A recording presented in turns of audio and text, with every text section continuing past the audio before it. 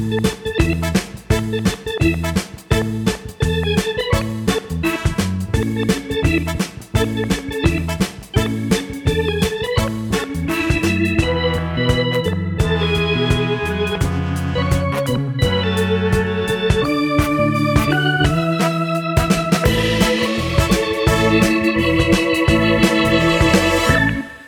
and welcome to another episode of the True Blue LA podcast. I'm Jacob Birch with two special guests.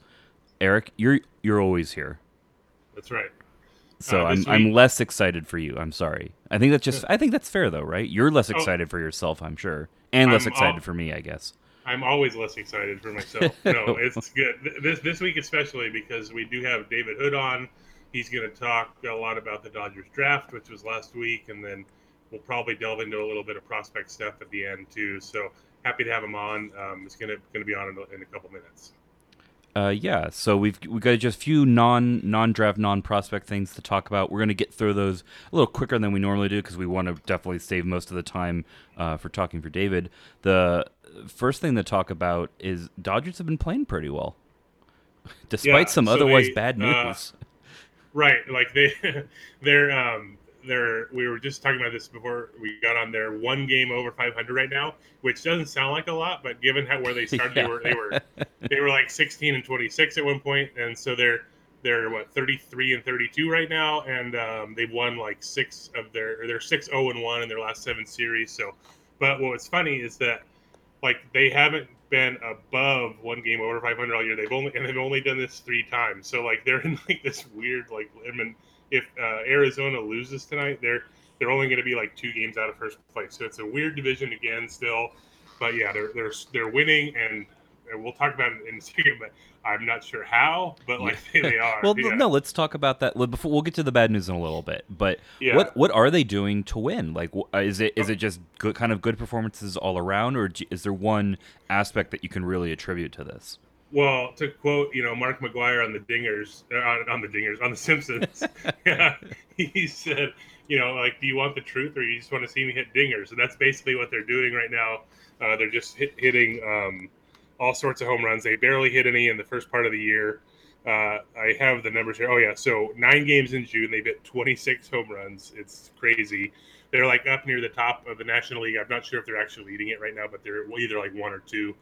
Um, and they were like second to last in the league in like the middle of May. So like they've made a tremendous jump there. And then I looked. So last year they hit 53 home runs in June, which was their franchise record, and they still have 17 games left this month. So even if they like slow down and just go like 1 home run per game, which is like a pretty normal pace, that still puts them at like 43 for the month, and they've only hit 40 in a month or 15 times ever. So pretty crazy month so far of home runs, and that's sort of keeping them afloat right now. So let's talk about the other shoe. The Dodgers are on. It feels like their 15th and 16th starter at this point. Yeah, and so like that's the thing. Like every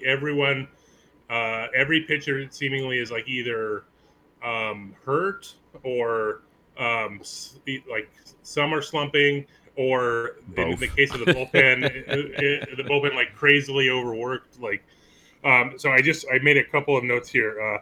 So this is on the entire season. So we had the earlier in the year, Hyunjin Ryu left after 5 outs. He got hurt. Rich Hill left after 2 pitches against Washington. Kenta Maeda left after 4 outs in a game he got hurt in. And then just in a 5-day span last week, they had Alex Wood, who was not hurt, but had a 2 inning start where he gave up 6 runs. He was bad. And then they had to call up Caleb Ferguson last week in Pittsburgh, and he made his major league debut. And there was a lot of fanfare, and then he went out and kind of stunk it up in the second inning, and he only recorded 5 outs. And then the next day, it was Dennis Santana making his second major league game in his first major league start. Except, Only he was scratched, literally like walking to the or like in warmups. Basically, he's like walking from the bullpen to the field to make the start, and like they're like, he felt something in his shoulder with his slider, so we're gonna scratch him. So they like the day after they used 8 or I guess 7 relievers in the in the game before, and then they ended up using 9 relievers to cover 9 innings on Thursday. And so like the last week was like guys were getting used all the time. They kept calling up reinforcements like every day. Like Daniel Corsino of all people was on the team on Saturday. Yeah, just like everyone and their mother was getting called up to pitch. They used 13 different relievers last week. So far in June, the relievers have pitched 46 innings and the starters have pitched 34 innings. So it's like crazy. And so yeah, they keep winning. They're 7-2, or no, I'm sorry, 6-2 in the month. So no, 7-2. I think that's right. Yeah. So yeah, they have an off day today when we're recording. They have an off day Thursday, so that helps them out a little bit. Caleb Ferguson is going to start tomorrow. Again, they actually sent him down. Oh yeah, and the other bad thing is they need a DL move to bring Ferguson up, and they haven't said anything yet, but it's almost got to be Walker Buehler, who has sore ribs, and he actually had like sort of suffered these like I think 4 starts ago.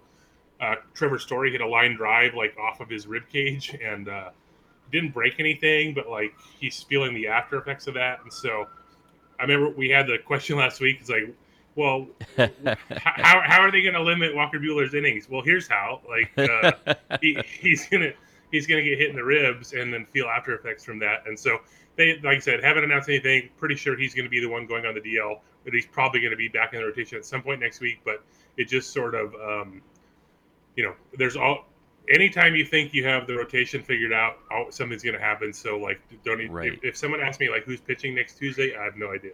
Well, I might ask you that to make a strong guess, because the last question I want to talk about, ask you before we get to talking about prospects in the draft, is what is the status of the rotation right now? Who knows who's starting next Tuesday, but of the top at this point, we're at kind of the top 10 guys. Who's maybe coming back from the DL soon? Who aren't we expected to see? It feels like I have to ask this every week, but I think it's a hard thing to keep track of. So the current rotation. So like these off days really help this week.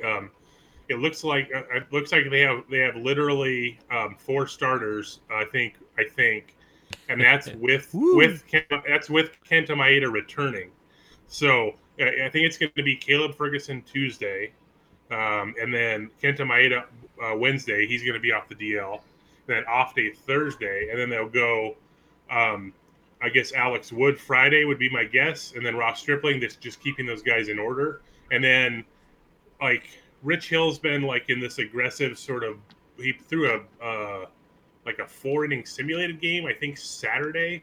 So I don't know if that would put him in line for next weekend or if they want him to do a rehab assignment first. So I don't know if he's quite ready. I'm not counting him yet. So let's say Ferguson is up for 2 starts. So he's probably going to start Sunday unless they have to do another move. Otherwise, they have to bring up someone else because they don't have a 5th guy right now.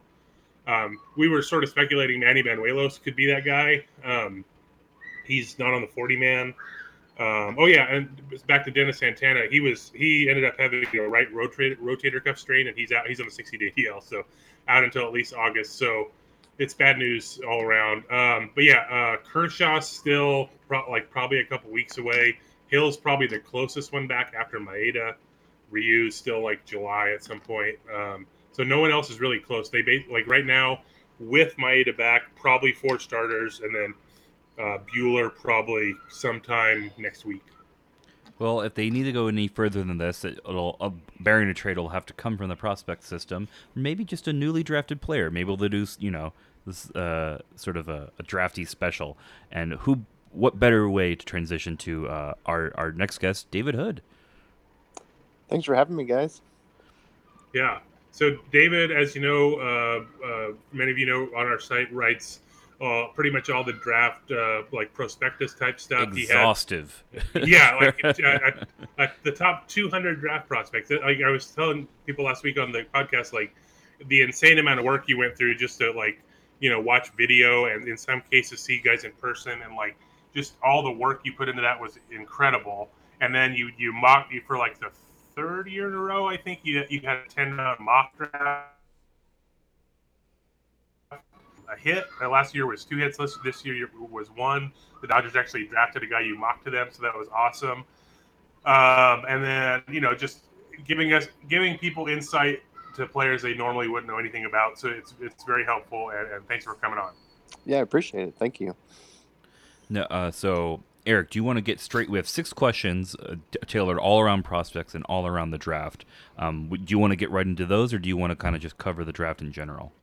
No, let's do the first one because I Which think that's I was about to more say, general. I just read the first question, which Yeah. is, would you love your Eric would love not you, Eric, another Eric, unless this is your fake Twitter. Eric. Is this your burner account? It's not one of my burner accounts. No. Eric would love your thoughts on the draftees. Super general. So there you go. Yeah. So this one was at just he was asking last week on this, and so just in general, I think David, how would you sort of I don't like you don't have to give a grade or something because no one knows this early, but like just your general thoughts on how what the Dodgers did this time around. Sure. Well, I think what was pretty clear early on was how much Los Angeles was going to be hampered by their limited bonus pool this year. Not necessarily being able to chase some of the bigger falling names, and then kind of lacking in the ability to be creative as day 2 went on. So, knowing that they couldn't necessarily do some of the things they've been able to do the last few years, it still looks like it could be a pretty solid class with a decent blend of upside and then also some college performance that should be able to move quickly through the low minors. If I have a concern, it might be that the bulk of the college players in this draft, um, barring some considerable development in the system, might top out in the upper minors. But that's why you have the development staff to work with these guys and maximize their potential. But you do have the high upside with guys like Ginn and Grove at the top of the draft, um, and even Braden Fisher in round 4. So there is some chance for some really high end starting potential. Other than that, the other strong point I thought from the draft was the third day. Several really interesting uh, position players and even a few pitchers that, should they get those guys signed, could make for a pretty interesting group of players to come out of the third day that you don't normally see. But otherwise, it was a pretty, I would say, solid, not spectacular draft for them, and they did the best with the resources that they had available to them this year. Yeah, and like I haven't seen a ton of like information on some of these guys signing. Like I know for the most part, just about everybody signs, but like with some of the guys with leverage, like the high school guys, they tend to they might take the longest or have be like difference. They have a difference between their bonus and the slot value or whatever. But I thought I saw something. I think the fourth rounder, Braden Fisher signed. He's a high school guy. I don't have the amount yet, so don't really know if it's like how it is relative to slot, but it sounds like he's signed. And then the 17th round outfielder DeJong, he signed for over slot a little bit, and so like other than that, not a real ton of news so far in that regard. But I mean that kind of tends to happen pretty quickly here in the next couple weeks. Yeah, and there shouldn't be too many surprises in the first 10 rounds. Even with Braden Fisher being a prep arm in the fourth round, his commitment was to Lamar, as he was kind of a Oh, pop-up guy. So, I mean, I don't know of a strong track record of Lamar landing its top prospects on campus, but um, he was one of the maybe guys that I specifically targeted in my mock draft, as well as another player, Lawrence Butler, an outfielder who actually already has signed. Who was maybe a maybe he just really liked Preston Mattingly. So That's possible. That's a very strong possibility.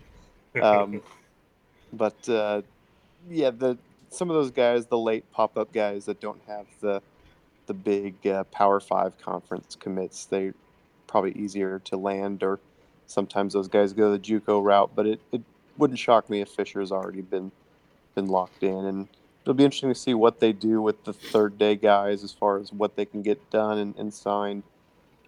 Especially with some of those junior college names that look a little more interesting. yeah. And then this always comes up kind of every year. Um, Jacob, do you want to do the next question, or should I just do it? Go ahead if it's in front of you. Sorry. No, you're Yeah, fine. It's fine. You don't yeah. need me. I'll be in the back. It's fine. It's fine. Kevin from Twitter asked, "Will any of the newly drafted pitchers be starting for us this year when the rest of our rotation dies?" I think what he's trying to say is, like, which one of the like draftees is like closest to the majors. No one can, I don't think, can reasonably be expected to be this year. But like, are there any of these guys who like are seemingly on the fast track relative to like the rest of the draft? Well, it's going to depend on what they decide to do with a few of the college arms, as far as whether or not they try to keep them as starters or eventually move them to the pen, especially fairly quickly. I know they've talked about John Rooney, the third rounder from Hofstra, and Brian Warzik, the sixth rounder from New Orleans, as guys that kind of have a relief profile, but they fully intend to let them try to start. Um, those would probably be the two guys you look at from this class as guys that could actually move fairly quickly if they move to relief. They're both left-handers that are a little bit short on velocity and don't necessarily have a full starter's arsenal when you look at them, but they are big-time performers at their schools with pretty gaudy strikeout numbers that make you think that there's some solid relief potential there. Yeah, and Otherwise, it it's seems going to like, be oh yeah. I was just going to say it's going to be a wait and see for a lot of these because you've got two prepsters in your top five picks that are going to need time, and then Michael Grove, who um, has a Tommy John recovery, may not even throw tail instructs. So um, it's going to be kind of a patient process for a lot of these draftees. Yeah, and if we saw too, like the generally on these, like the fastest guys to the majors are almost always the relievers, right? Like, Yeah, and, they and yeah, they just generally, I mean, they're what you see is what you get type guys. They either already have pretty solid command and just not, a really strong, velocity or exciting stuff profile, or they're guys with overwhelming velocity that only need average control and can just, push their way through. mm-hmm. And in this case, these two guys are probably more polish over stuff. But we'll see. I mean, the Dodgers, one thing to their credit, they have an excellent development staff, and we've seen a lot of um, things they've done with the prospects as far as either tweaking swings or um, developing different pitches for some of the starting pitchers. But just as kind of how I evaluate them at this point, looking at what these guys are coming into the system, Rooney and Warzek look like the fastest movers, but that's probably going to come as lefty relievers. Mm-hmm. I guess the next thing is Brandon Johnson over email asked for the 7th to 10th round picks. Can you, for each one, give either a meh, an understood, or a yes?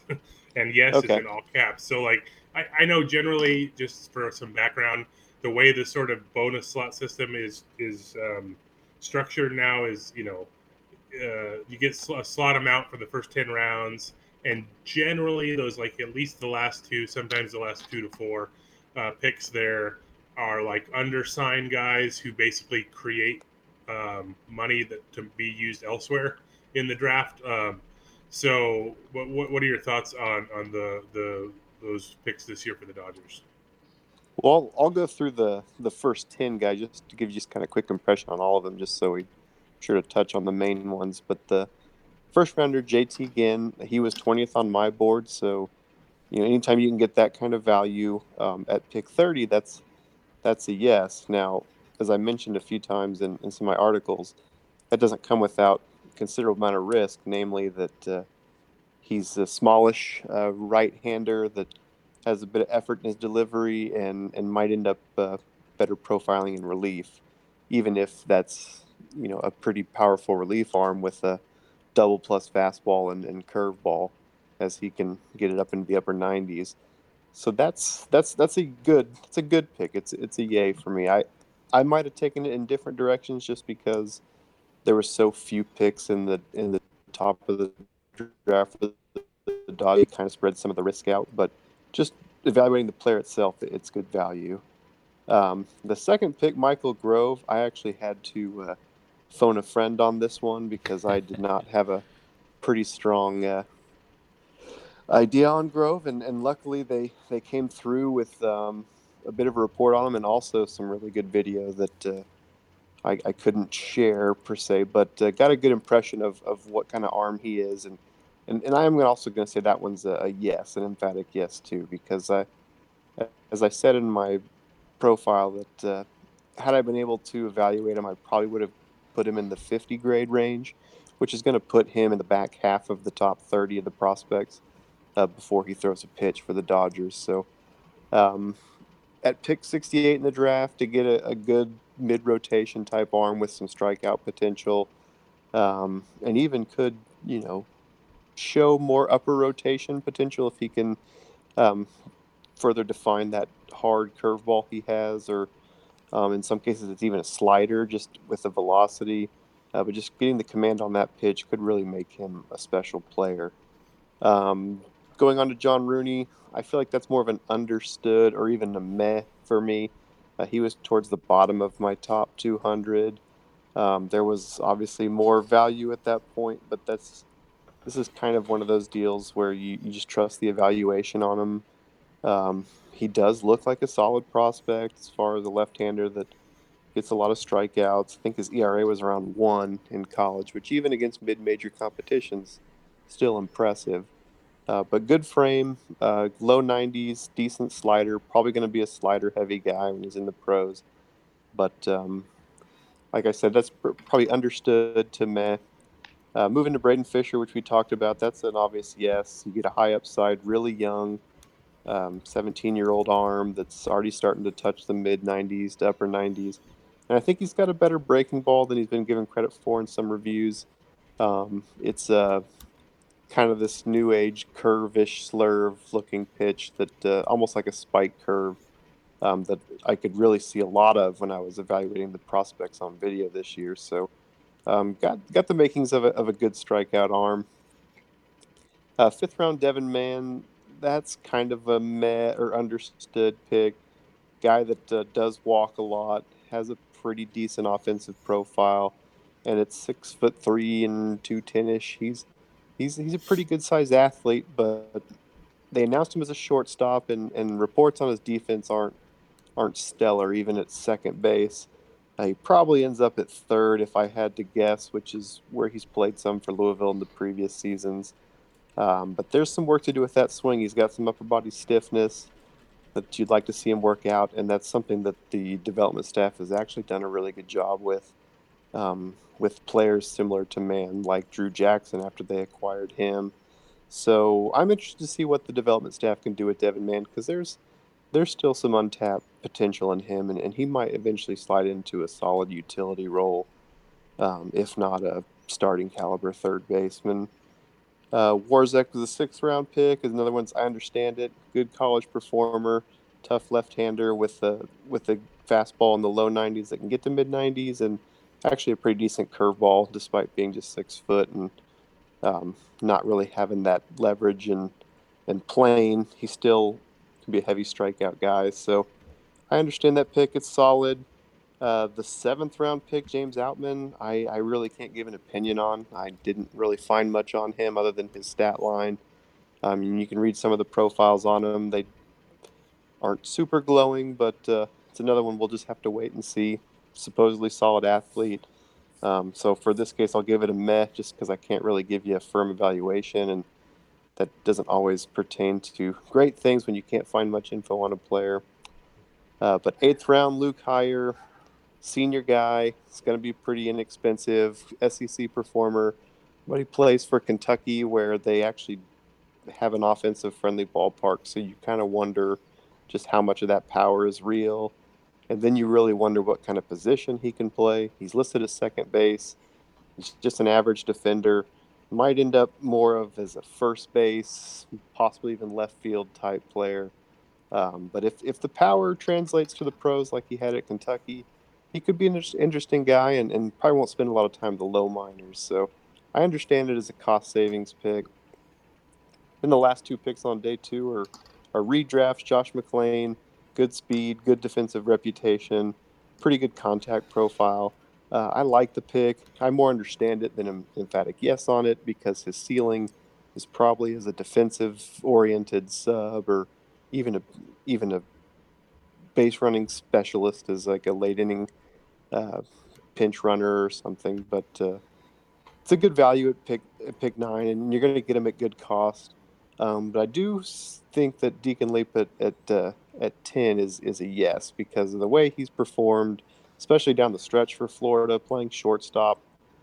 He actually looks like he could handle the position as a pro. He's a pretty strong defender with an arm that's playable at short. The power is starting to come on. Just a really good athletic profile as far as the speed and the body. Even though he's 6 foot, it's a pretty compact athletic build. Um, kind of like a Kike Hernandez type, and maybe more of a contact over power approach, but good value at 10 as well. He had some issues at Florida. He's second time draftee for the Dodgers, so they probably know what his value is at this point. And excuse me, can get him in at good money. So I would give that one a yes on that as well. Mm-hmm. And we just before we were recording, the Super Regionals are sort of wrapping up in the College World Series, and Florida walked off Auburn. So like Deacon Lippin, I believe, is the only Dodger draftee still alive. So you get to watch him in the College World Series. So if you want to, anyone who wants like an early scouting report on him, feel free to watch those games. Also, before we, oh yeah, go ahead. And do go check out the walk-off style finish. It was a unfortunate Jose Canseco-esque home run off the glove of the right fielder. Oh, it was. Okay. I saw something. I saw a tweet about it, but I didn't see the actual play. That's hilarious. Okay. The last night was pretty crazy too, and those games have been kind of weird. But before we move on, I just want to mention too. I'm confident in Devin Mann, if only because he was in the 5th round, and Max Muncy was drafted in the 5th round. So it's clearly where greatness comes from. So I think we'll just stick with that. So I get outside of the top 10. I'm varying a little bit from the questions here.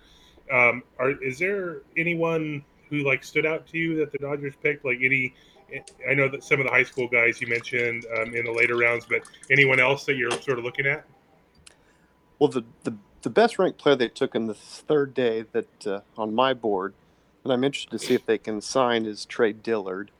He's a reliever from San Jacinto Junior College. Real power arm as far as electric mid 90s fastball. Excuse me. And a sharp breaking ball. Good build at 6'3", 215. So you could really see him eventually filling in a late relief profile if they can get him locked in. Didn't throw a lot, and he doesn't necessarily show great command, but he's got the arm talent you can't teach. I really liked what I saw from that Aldrich DeYoung on his video as far as just a solid bat-to-ball skills and his speed. And then even Nico Holsizer, the home run derby champ, he's got good power and leverage in his swing and also some good speed that they might be able to put to use once they get him in the system and work on some of his upper body stiffness as well. Mm-hmm. Okay, so that kind of covers this year draft. We had one other question also from Brandon Johnson. He asked someone who I've been sort of trying to get info on as well. But have you heard anything about Morgan Cooper? Now, Cooper was drafted last year in the 2nd round, and I know he had injury issues at Texas, and then I know that the Dodgers shut him down last year. They didn't pitch him. He still is not an affiliate yet this year. I've asked around and haven't really been able to get a straight answer on this. Although they've been really cagey about a lot of stuff, like so and so. Like so and so is just working out, or like he's building up stamina. But I haven't got an answer on Morgan Cooper. So, have you heard anything, or what in his arm history? Like, what? Well, I know the current injury is a shoulder, Yeah, which is not the problem he's had in the past. Obviously, he had the Tommy John. Shoulders are obviously really tricky. You don't want to have to operate, especially on the labrum. The labrum recovery is not at the same track record as the Tommy John recovery.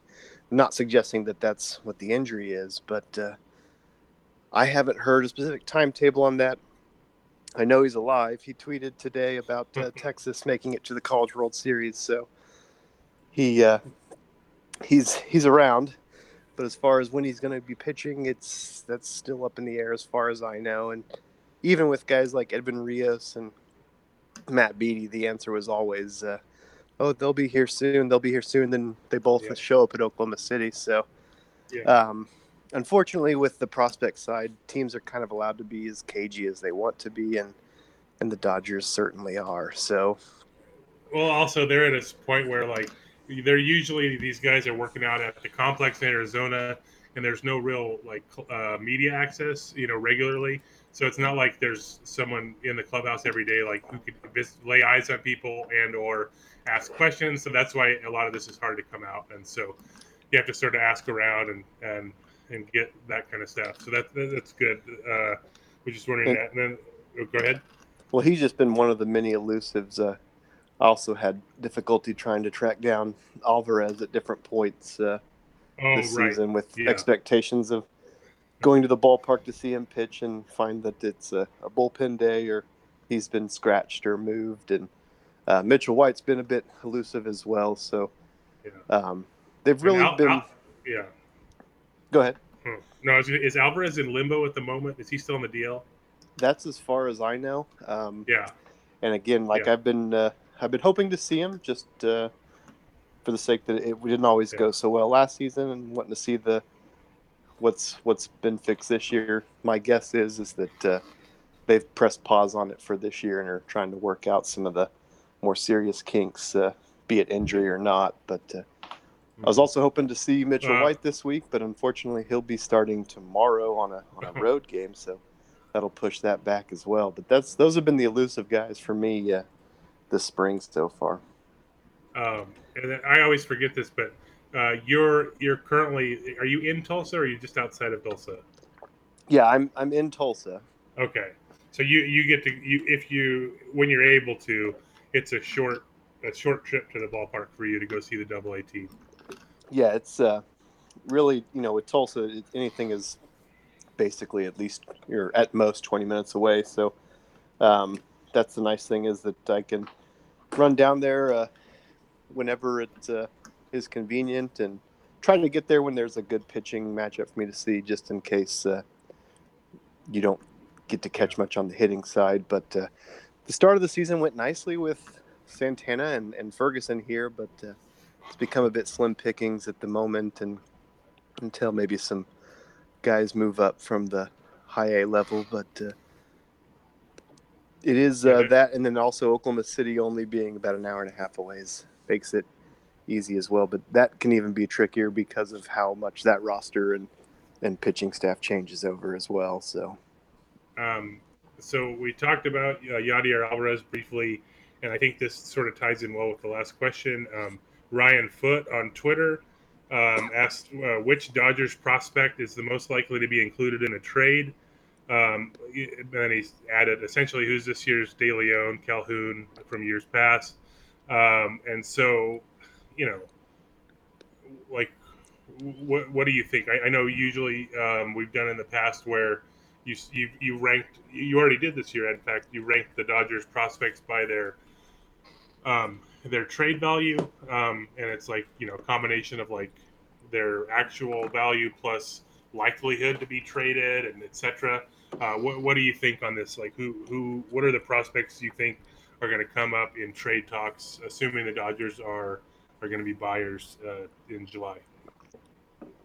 Well, it's a little tricky this year because given how the season's gone so far, it's hard when you look at the list and see which prospects will they not need just to fill spots due to injury or ineffectiveness. So when you start going through the list to answer this, you start crossing off several names. But given the depth they have at catcher, Keibert Ruiz is still their top trade chip. I mean, and you'd like to keep a guy like that that's, shown some success at the AA level already. Having some growing pains, but that should be expected. It's his first real season of, any kind of adversity really for him. So he's still their blue chip guy that's still in the minors that also they could part with in the right blockbuster trade, where they still have plenty of catching depth like Will Smith and Connor Wong at the high A level. But as far as guys that almost certainly, like a Willie Calhoun, is in the system as a trade chip, that person probably is Edwin Rios at this point, who was my 13th ranked prospect this year. He's come back from injury really strong, really right now one of the top hitters at Oklahoma City. But you look at his profile, and what do you do with him? I mean, he was probably going to be Max Muncy before Muncy was Max Muncy. And now with what Muncy's done, he's kind of usurped Rios as that first base outfield-ish bench bat that provides the power that Rios could provide. So I think he's the best trade candidate. Not the kind of guy that's going to fetch tremendous return, but as we've seen from the Dodgers, the deadline, they don't necessarily go for that home run blockbuster. They may do a rental like a Darvish, where that's certainly something that Rios could fill for a solid rental. Other than that, if they're going big, it would have to be. Oh, go ahead. Oh, I'm sorry. No, you go finish your thought. I was thinking of something else. Well, if they're going to go for a bigger trade, you'd look at someone like a Yusniel Diaz or an Alex Verdugo still, where they have plenty of outfield depth and could use a current producing outfielder, which those two are hitting well, to headline a bigger trade if they needed to. Yeah, I was going to ask about Verdugo next, and basically that was it. Like he'd be more of a bigger type deal, you think, and then also like just even like the way the team is currently structured, and the fact that Seager's out, and that Taylor is in center, and presumably you'd like Bellinger at first, although that they have to figure out a place to play Muncy, so that makes it different. But like it still seems like Verdugo is someone who could help them, like at least defensively, in center, because they don't have like a true center fielder. It seems like right now, like because Jock plays it every once in a while, then it's Bellinger, and like those guys, Bellinger I think can probably be pretty good, but just not very regular at this point. Like, so does he's in that limbo zone of like they sort of need him just in case for major league depth, but also like if they had to deal him to get a deal done, like they probably would. Like, is that sort of where he's at? Yeah, that's kind of where I see him. I mean, if somebody like a Chris Archer or an arm like that was available and he was the centerpiece of a move like that, then obviously the net gain you take it. But yeah, he's generally ranked pretty high on my trade value list just because they've had pieces in place that can kind of absorb that loss. But it's getting to the point now where, I mean, Jock's on a good streak. Obviously, Matt Kemp's had a good start to the year. But any of those guys dip in performance or get hurt, and you got to think between him and Tolles, those are your two guys that need to come up and contribute. So, and I don't think they're at a place where they could just willy-nilly part with either of the two and not potentially suffer, especially how they disabled list quite frequently, and guys like even Peterson and Puig have a history of landing on the disabled list for one reason or another. So that would put Diaz as probably the best outfield prospect to deal. He's not the highest ranked of them. I mean, you could look at DJ Peters, but he's currently mired in a pretty decent slump that he's going to have to figure out as far as Is it always going to be a power approach, or is he going to have to do some shortening just to limit on the strikeouts? Because they're starting to expose that at this point at the AA level. I think Peters, like I talked to him a couple times in spring training, and I think his approach should be go to every pitcher that he faces and shake their hand, because he has the hardest handshake that I've ever felt in my life. So he would literally crush their hand and they wouldn't be able to pitch, and then he could just hit home runs off of it. I think that's his approach. That's what he should do. And he is a rare physical specimen. I mean, you sometimes forget when you watch him run and play that you're talking about a 6'6" guy. I mean, you can obviously see it when you're up close, but you may watch him run the bases or run down a ball in the gap and don't think much of it until you realize, that's a 6'6", 215 plus pound guy out there making that play. So he's still a special talent, and obviously these strikeout struggles are something that's going to probably follow him, being as big as he is and having to protect a strike zone the size that he has. But little adversity is good for guys like that. Like I said, for him and Ruiz both, if they can come out on the other end, having figured out some of these more polished pitchers. In Ruiz's case, it's not chasing after every hittable pitch, but starting to kind of narrow in on your zones and making impactful contact on balls that you can make that type of contact on, as opposed to the see ball hit ball strategy that he's used through the low minors. So that's the kind of the things you watch at the AA level, especially with guys like Peters and Ruiz and how they develop. And I wouldn't change their rankings today based on what they've done, and that's kind of the next big project for me. Actually, is working on the mid-season updates, and just for those two especially, there won't be much of a big change. So, you mentioned Peters, and it just sort of reminded me of this. It wasn't quite Kyler Murray level, but have you seen much of Cody Thomas play this year at Rancho? I know, just by video or some other way, because he's one of the better athletes in the system too, just being a former football player and a big guy in his own right. Not quite as big as Peters, but where do you sort of see him at this point?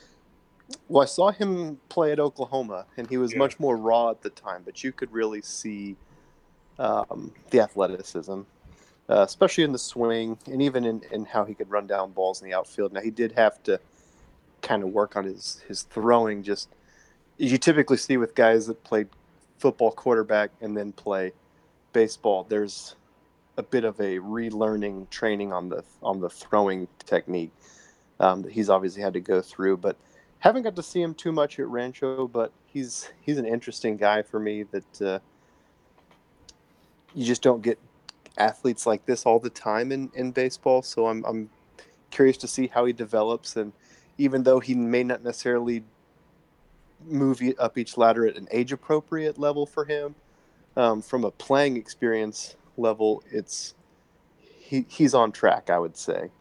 Especially with the two sport guys that can't devote all their time to one sport, even through college, they're going to follow a different track. And Cody Thomas is developing at about what you'd expect for a guy that has really had limited baseball experience. So looking forward to if and when he gets to the AA level, what he's able to do with the more polished pitching. But there's a few prospects probably at that high level that I expect to see sooner than Cody, and namely Gavin Lux, who I'm hoping for any day now to move up, which I expect towards the middle of the season, so I can take a look at what type of player he's now become as a former first-round pick. Mm-hmm. I think that's about it from where we're standing. Thanks a lot for coming on, David. I know I'll in the show notes I'll link to a bunch of the draft stuff that you wrote both before and after the draft, and also people can follow you on Twitter at David C. Hood. Jacob, anything else you wanted to add? No, I think that's it. We got a nice length on this episode. We'll be back next week with sort of a more normal, less exciting episode. But you know what? We're going to inject extra excitement to make it work, won't we, Eric? Yeah, and I think let's shoot for next week. Let's shoot for less than 13 relief pitchers being used in the week proceeding. So I'm sure you'll tell us how many were, and we'll see if we can break that record just for you. Absolutely. And we'll talk to you next week. Thanks for listening, everybody.